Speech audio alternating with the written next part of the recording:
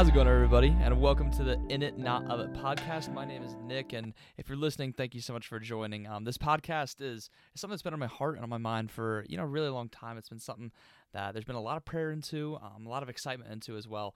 And I'm super excited to be able to get started, and super excited to be able to just see where God leads me, and just prayerfully see what I can do on this, and how God's gonna be able to use me.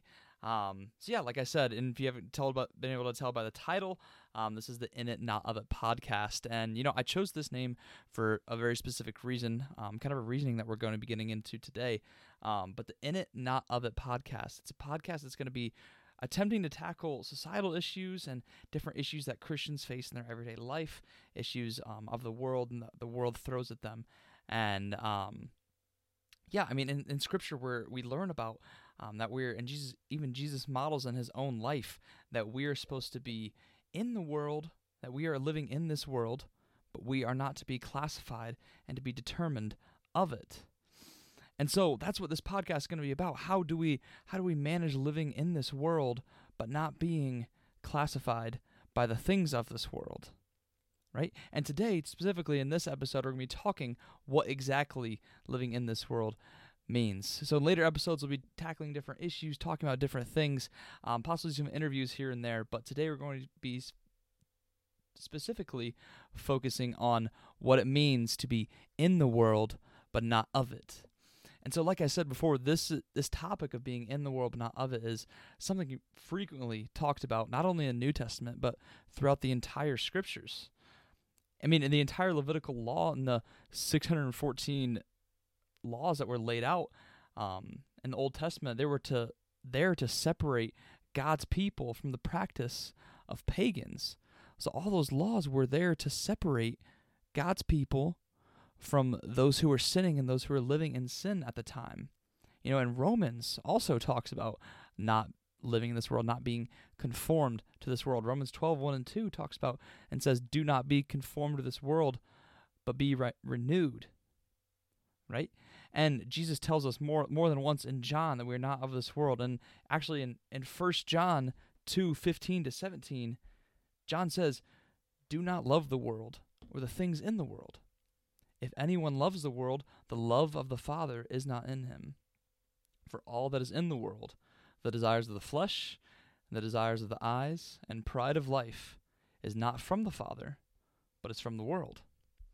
And the world is passing away along with its desires. But whoever does the will of God abides forever." So John tells us not to love the world. He tells us not to be classified by what the world, not to have those desires, not to let the desires of what's in the world overtake us. Right? And Paul, in Philippians, for another example, Paul tells us in Philippians that our citizenship is in heaven. He tells us that we are citizens of heaven, and our true citizenship lies in heaven. So how do we take that? How do we take what John's saying about not letting our desires rule over us, or what Paul is saying about our citizenship in heaven? How do we take that? Do we shave our heads and become monks and just cut everything off to avoid everything and only focus on God? I think that's obviously not, right? That's pretty absurd. God's creation and the things that he's created is here for us to enjoy. I believe that the things of this world, for the most part, are here for us to enjoy, but in the end scheme of things, in the end goal, they shouldn't take our focus off of God. Movies and video games and sports and most things you can think of, they aren't sins. It's not a sin to like to play video games. It's not a sin to like to hang out with your friends or to go out and be a movie buff and all these different types of things. It's not a sin to really enjoy that and to have hobbies. But where it gets dangerous is when we let those things take precedence over our relationship with God. It's when we let those things drive the desires of our life. We must realize that even amongst the things, all this great creation that God has laid out for us, all this stuff that I do believe that is here for us to enjoy, we must realize that we have a greater enemy who is going to be used that to deceive us and to take us off the path that God has for us. Satan is our enemy. Satan is deceptive, and he can use all of these things. He can use movies, he can use video games, he can use any type of media, he can even use our own friends, our significant others. He can use these things to try and take control of us and to deceive us and distract us from what God really calls us to do, which is to remain with our citizenship in heaven, and which is to spread the gospel to all nations and to love one another. You know, the greatest commandment that Jesus gave us was to love one another more than anything. But Satan, amongst all this, Satan is going to be taking these beautiful things, these things that were created by God, and use them to deceive us. Because in the end of things, we must remember, and kind of going on a side note, especially in today's society, I think it's so important for us to remember who our enemy is. You know, our enemy is Satan. Our enemy is the devil. Our enemy is not the person who wronged you. Our enemy is not the person who was mean to you. Our enemy is not the person who talked bad about you behind your back. Or our enemy is not a Republican. Our enemy is not a Democrat. Our enemy is not the president. It is not anybody. Our enemy ultimately is Satan. You know, he is the great deceiver. He comes to steal, kill, and destroy, as Scripture says. And I think far too often, especially nowadays, we can see problems so superficially, and we can see things that if somebody's mean to us, somebody lies about us, or goes behind our back, we see them as the problem. But ultimately, we don't realize that Satan could be working in somebody else's life. Satan could be working behind the scenes to deceive us and to discourage us and to throw us off the path that God has given us and wants for us. You know, Satan is going to do whatever he can to throw us off the path of righteousness. Satan is going to do what he must to do that. He wants us to be classified by this world. He wants us to become obsessed with the things that God has given us. He is our enemy. Unbelievers, non-believers, people who aren't like us, people who you may not identify with, even people who don't put their faith and their trust in God are not our enemies. They are created in the image of God just like you are.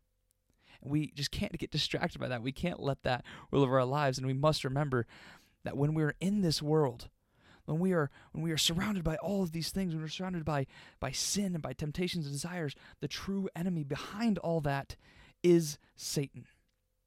And so I know I got kind of carried away on that, but coming back to our main point, you know, being in the world, it can mean experiencing and, you know, enjoying the world the way God intended. That's what being in the world means.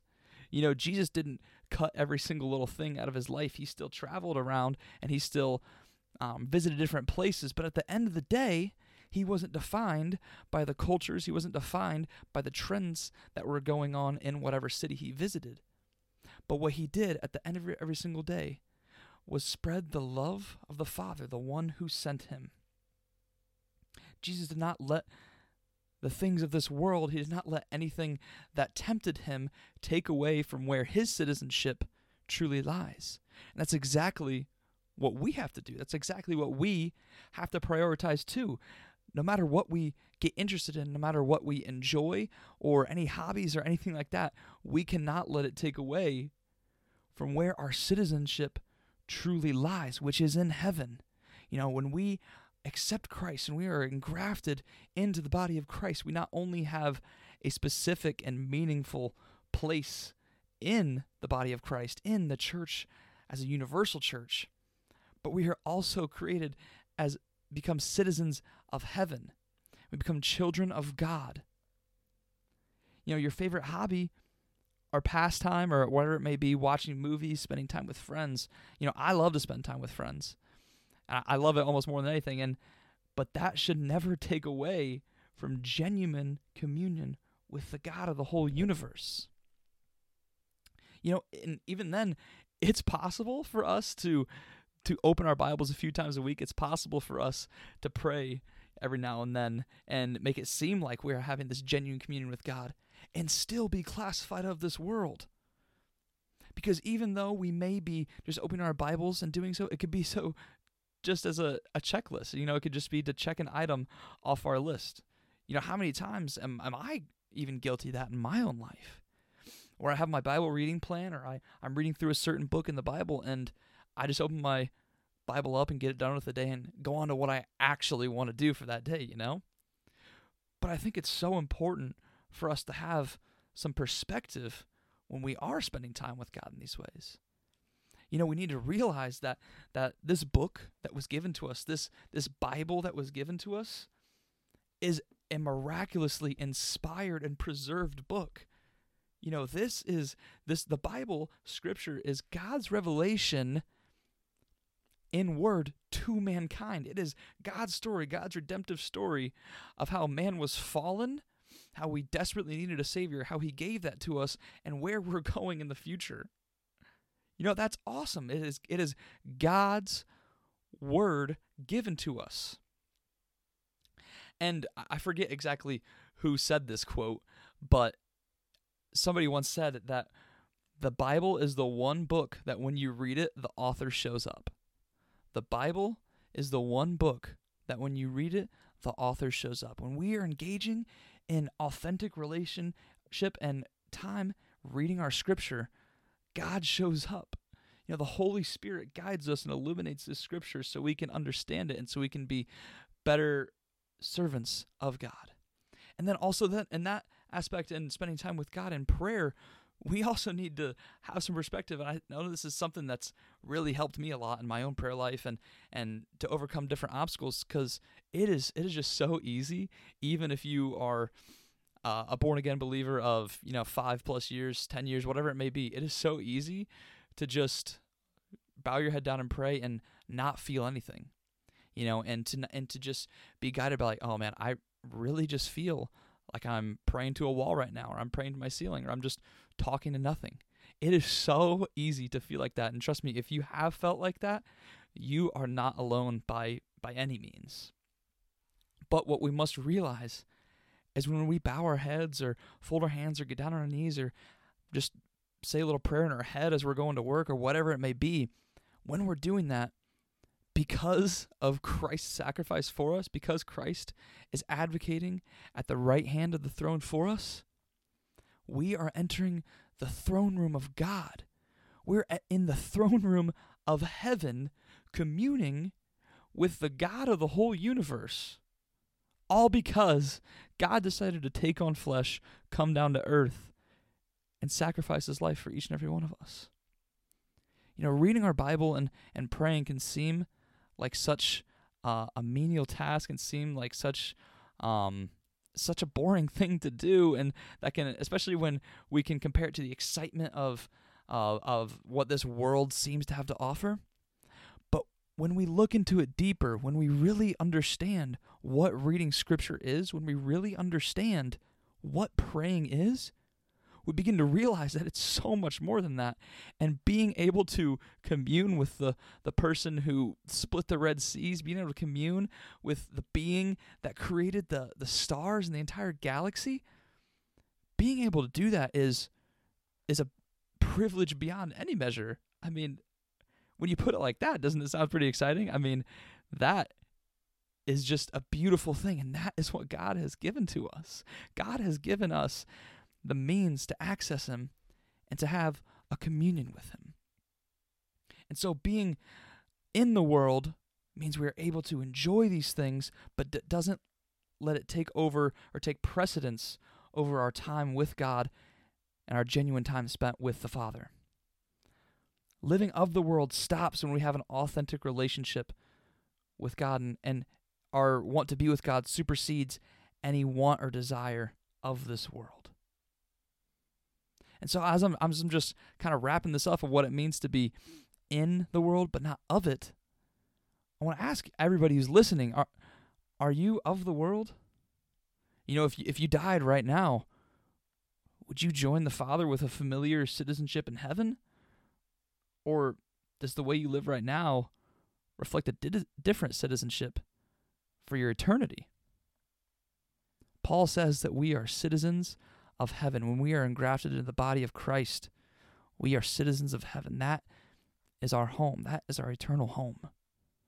We are able to spend time with the God of the whole universe, to have an authentic relationship, an authentic and a personal relationship with the God of the universe who truly and deeply loves and knows every single person. So don't let the things of this world distract you. Don't be defined by the things on this planet. There's a difference of what it means to be in the world and not of it. We are called to be in it and not be classified of it. Thanks so much for listening, everybody. If you guys enjoyed, I would love to hear some feedback. You can DM me on my Instagram. And yeah, like I said, this is a podcast that I'm really excited about, really looking forward to. And if you guys have any ideas on podcast topics, ideas, issues, or things that would be cool to talk about or people to have on for it, I would love to hear about them. But yeah, if you made it this far, thanks so much for listening, everybody. Take care. God bless.